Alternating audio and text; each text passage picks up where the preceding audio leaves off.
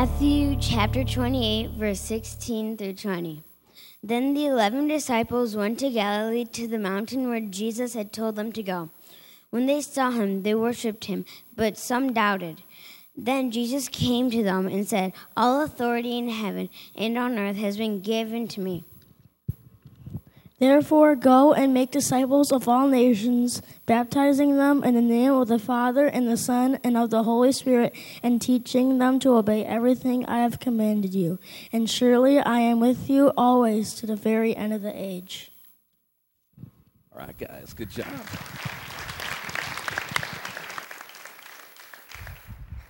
And it's that right there that we're talking about today. We are on week 10 of the journey through 40 New Testament passages important for you to know.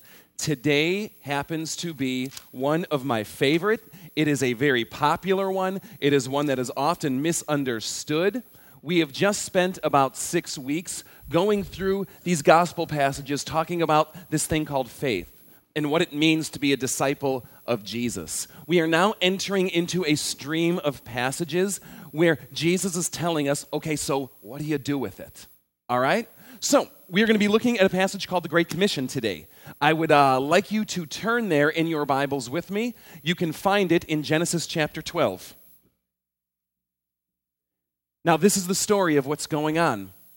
There is this man named Abram, and we don't really know anything about Abram except for, well, like a list and a genealogy somewhere, and let me tell you, that's riveting reading. All right? And out of nowhere, Yahweh comes to Abram, and he just lays on the blessing. Now, in Genesis 12, 1 through 3, we get what is called the Great Commission. And if you're looking at Genesis 12, 1 through 3, you're going to see that there are 7 blessings or 7 things that Yahweh God pours upon Abraham, apparently for no rhyme and reason. It's not like this guy is so great. It's not like this guy is paid up with God on all the right channels. You know what I mean? God just comes to him and chooses to bless him because that's the kind of God he is, right? And this is what it says. If you take these verses in Genesis 12, you will see 7 blessings. Look at them with me. The first is this: I will make you into a great nation. And then he says, and I will bless you. And after that, he says, I will make your name great. You are going to be a great nation. I am going to bless you. I am going to make your fame renowned, and you will be a blessing. I will bless those who bless you. And if they pull a knife, I'll pull a gun. And if they send one of yours to the hospital, I'll send one of theirs to the morgue. And all people on earth will be blessed through you. Now, remember that Genesis is written in Hebrew. It is a Hebrew book from a Hebrew mind.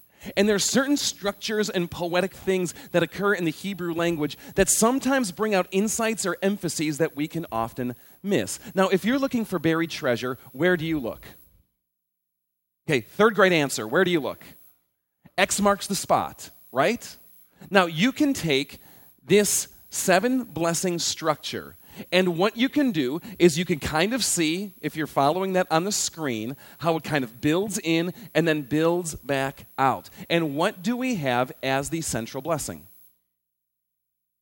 You will be a blessing. Because oftentimes in Hebrew, the meat is in the middle. We've seen this in Mark. He likes sandwiches, right? And we'd always see these Markan sandwiches through his gospel. Well, Mark was a Hebrew. And in Hebrew, the meat is in the middle, and central to this idea of God choosing Abraham and pouring all this blessing out on him is what you see where X marks the spot. You will be a blessing. You ever wonder why God chose the Jews? I mean, have you ever kind of thought through this? Like why are they so special? And has it ever gotten kind of weird in your mind where it seems like they were almost like teacher's pet and everyone else was just kind of like, get away from me? That was never the intention of what God laid out in the scriptures. And from Genesis to Malachi, God is breathing out this idea that, yes, Abram and your descendants, I have chosen you. But I've chosen you not just so you can kind of like revel and bask in it. I've chosen you so that you can be a blessing. It is central to what God is about, and it is central to what he calls his people to be about. Now, we come to the second Great Commission, and it's Matthew chapter 28. But all Jesus is doing is reiterating what you find in Genesis chapter 12. Now, you can flip there if you like, and what's going on is we have come through the crucifixion, we have come through the resurrection, and Jesus has spent about 40 days building into these people called his disciples. And they tell him, meet him in Galilee, meet him on the mountain, meet him out there, because Jesus is about to ascend into heaven, and he's got some final words to say. I'm curious, what would be the final words out of your mouth to your closest friends and family? What is it that you would have to say? Don't answer that. All right. They gather on the mountain, and it says that they come, and Jesus says, all authority in heaven and on earth has been given to me. We see them there. They're amazed, some filled with doubt, yet worshiping despite it. And Jesus says, all authority in heaven and on earth has been given to me. So go and make disciples, right? Baptizing them in the name of the Father, Son, and Holy Spirit, and teaching them to obey everything I have commanded you.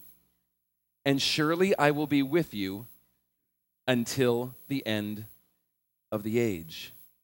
What I'd like to submit to you this morning is that when Jesus says, go and make disciples, what he is saying is the exact same thing in Genesis chapter 12. Be a blessing. Now, let's think about it. You could probably repeat it after me. You probably even know this by heart, or if you don't yet, probably hearing it a couple of times, it sinks it in. When you think of how Jesus' command begins at Matthew 28, say it to me, okay? Just say it to me.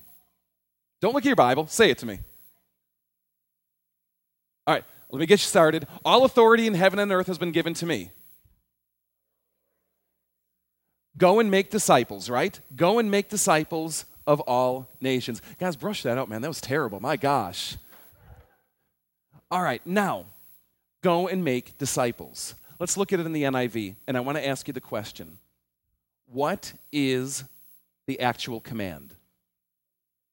Okay, so go and make is, I think, what I've kind of heard echoing out, right? What is Jesus commanding us to do? Well, it seems that what he's commanding us to do is to go and to make.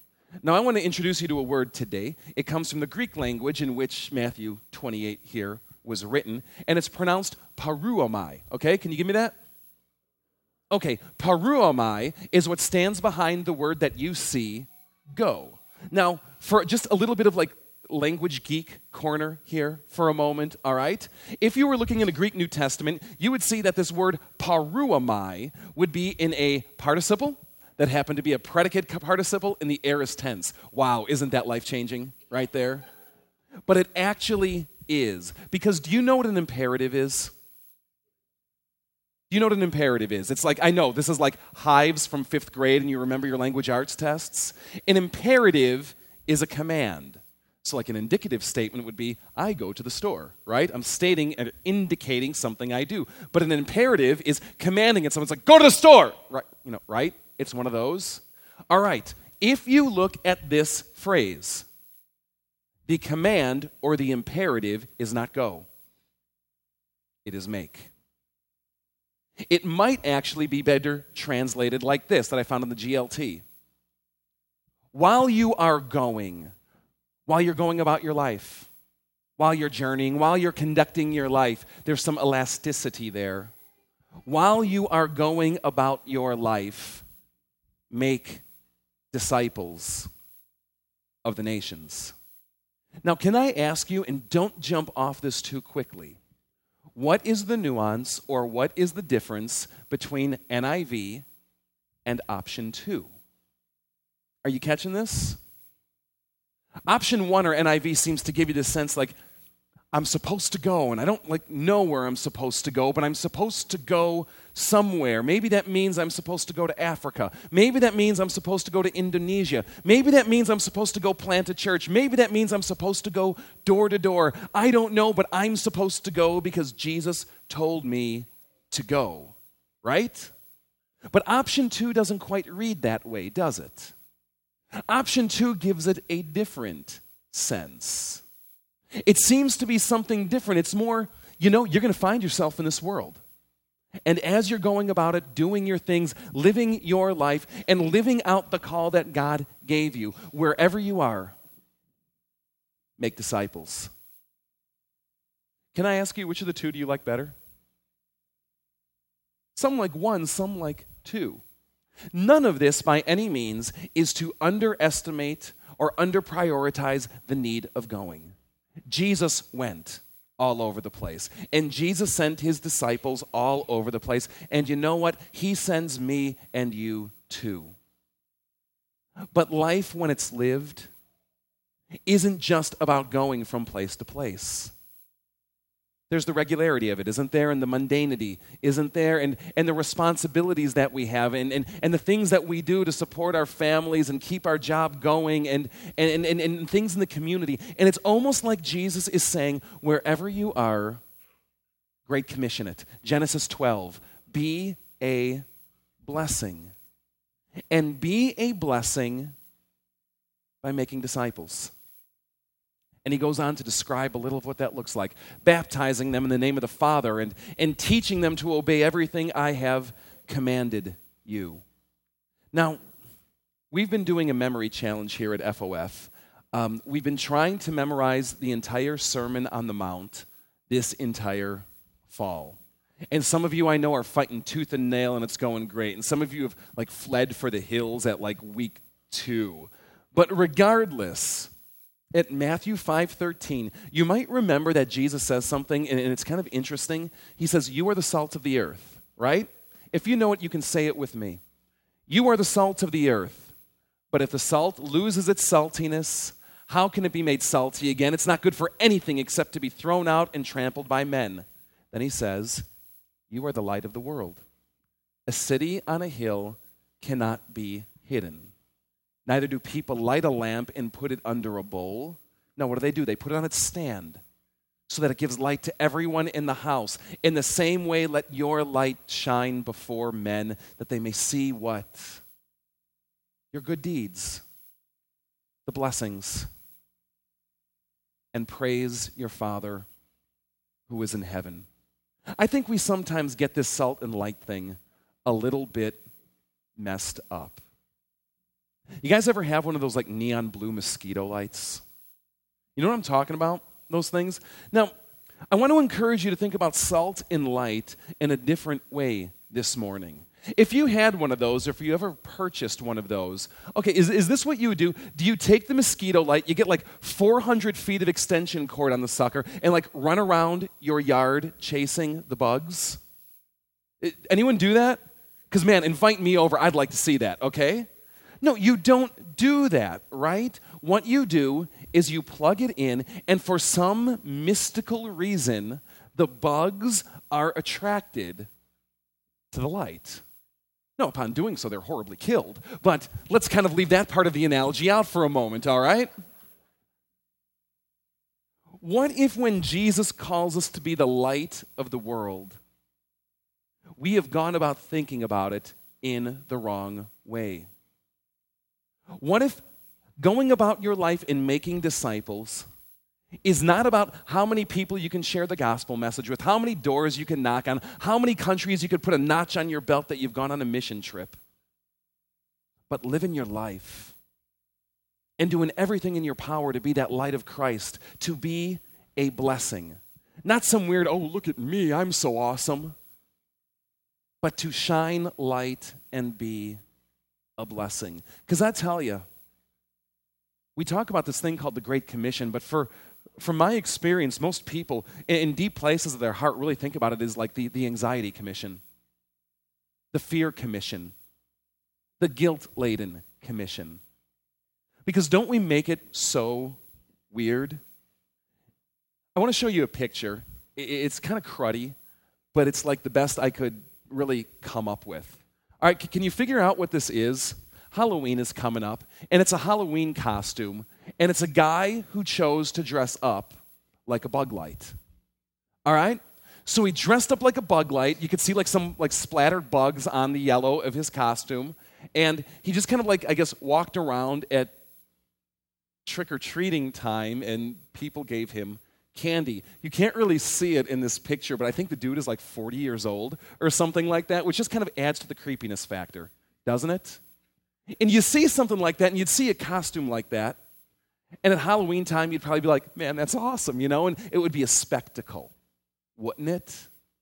Except when the guy is out alone at night and your kids are still trick-or-treating, and then you just kind of get them behind closed doors quickly, right? And honestly, I think that's how most people view Christians today. Some weirdo walking around in some like homemade bug costume, going around chasing the flies. And on one hand, it could be a comical spectacle to behold. On the other hand, it might just be a little scary and creepy. And it's the farthest thing that Christ ever had intended. Because for him, well, to NIV it, go and make disciples, was never about running around, seeing how many times you can share the gospel as though you were being paid commission by volume. It was always about Genesis 12, being a blessing. And it doesn't help then that the way it says to be a blessing is to baptize and to teach. And not just to teach, but to teach them everything. And not just to teach them everything, but to teach them everything I have commanded you. Well, that sounds like fun, doesn't it? You hear baptize, you hear teach, and you talk about obeying God's laws. I mean, let's face it, is that what you're putting on your party invitations? And it suddenly starts to get this very austere, very harsh, very joyless feeling, doesn't it? But see, that's not what it's about. Because Jesus was a Jew. And he thought like a Jew, and he taught like a Jew. And when we read his words and we read his teaching, it comes out of Milu, or a context of ways that the people who have gone before him thought. And we think, don't we, about like obedience is like almost like God is this judge. And here is right and here is wrong. And if we do right, we get his blessing or favor. And if we do wrong, we get his punishment or his stern look. And we set God up like this, don't we? This word, when he says, obey everything I have commanded you, it comes from a Hebrew word. It's pronounced mitzvah, okay? Can you say that? Mitzvah. All right, mitzvah often gets translated in your Bible, the Old Testament, as commandment. But a better word might actually be connection. Mitzvah derives from another Hebrew word, just tzavah. You hear it in there? And tzavah, mitzvah, tzavah, you hear it in there? Yeah, okay, there we go. Tzavah means unity, connection. In modern Hebrew, it's actually the word used for teamwork. Interesting. And maybe when we think about command, we should be thinking about connection instead. Because just like that bug light, it doesn't work without a power source, does it? Instead of thinking about a judge God who metes out blessings and delivers out curses, what if we were to think about him as this amazingly potent power source? You got an outlet in your room? Anyone Amish here? All right, so you do. Great. Now, two quite amazing and yet polar opposite things you can do with that outlet. The first is to take a screwdriver or maybe a paper clip or maybe just your tongue and to shove it in there as deep as you can. All right? Okay, just stupid disclaimer time. Don't do that, okay? Okay, so we go home, oh man, he told me. No, don't do that, all right? But what happens if you do? Bites you. It zaps you, it shots you. It gets you the wrong way. And yet, you can take something like your radio, you could take something like your laptop, your TV, or a bug light, and plug it in, and it brings it to life, doesn't it? God's commands are that way. God's commands are not some arbitrary list of rules, some arbitrary list of just things that ticks him off and stuff that he likes, and it's just based on his personality, so he's just going to bless you or curse you because he likes it or doesn't. God's commands are about the secrets of the universe. It's about how this universe that we see, how this, our very being, it's about how it functions. And it could be in harmony with the way of the universe, or it can be against the way that God has built the fiber of things. And the commands are nothing more than just saying, how do you plug into it? Because there's a way that you can do it wrong, and it's going to end in a lot of pain. But there's a way that you can do it in harmony with what God commanded. And suddenly it starts bringing things to life. And Jesus says, let your light so shine that they may see your what? Your good deeds, your mitzvah. That they may glorify your God who is in heaven. You see, for Jesus, this idea of sharing with others how life works. This idea of sharing with others how God has orchestrated the universe, and this idea of Jesus, of being a blessing, was incredibly good news. That's why they called it good news. It was never this odd, awkward, fear-laden, anxiety-ridden thing that I think we in 21st century Christianity have made it today. It was simply this: be a blessing. Be a blessing because you know what God has called us to. Be a blessing because he's revealed how his world works. And baptize people into it. Not just pour some water over the head. Immerse them into it in the full sense of what the word baptize means. Bring the blessing to people and douse them in blessing. Because I tell you, that has so much more potency and so much more good for the work of God in this world than seeing how many times you can ask someone that if they were to die tonight, would they go to heaven or hell? Are you following me? Do you know what I mean? Are you starting to understand what Jesus is getting at? And here's the thing, guys. He authorizes you to do it. This is the one who says, all authority in heaven and on earth has been given to me, right? Now, maybe you're a kid, maybe you live at home, and you have your dad, and maybe he's like the authority in your home, right? Probably not, it's probably mom, but go with it. And he tells you, yeah, you know what? It's okay if you do that. It's okay if you do that. You ever have that thing you thought you weren't supposed to do, and then dad says, go ahead, it's okay. Go do it. And suddenly it's like, yeah! You know what I mean? Or what about at work? What about at work, and you have your boss, and it's like you've really been wanting to go down to 2 days a week, and suddenly the one with authority authorizes you to do it. We're still going to pay you for 40, but yeah, you can work 2 days a week. How does that respond? Yeah! Right? Because when the one with authority authorizes you to do it, there's power there. And we can keep going up the food chain. What about a police officer? A governor? A president? And think of how exponentially more the yeah starts to become.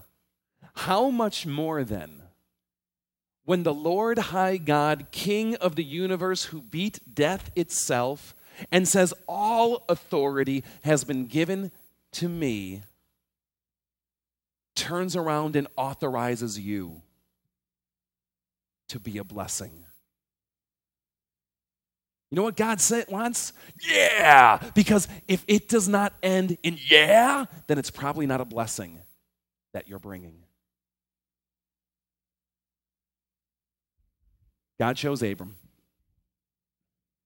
I'm going to bless you, and God's going to bless you too. I'm going to make a nation, and God's going to make a church, a people of God too. He's going to bless those who bless you and curse those who curse you. But never lose the heartbeat of what it means to be a follower of Him. You will be a blessing, and all people may be blessed through you. You know what that calls for? Yeah. May that be your amen when you hear this great commission. When you hear this command, or better put, connection, through which Jesus is looking to bring light to this world.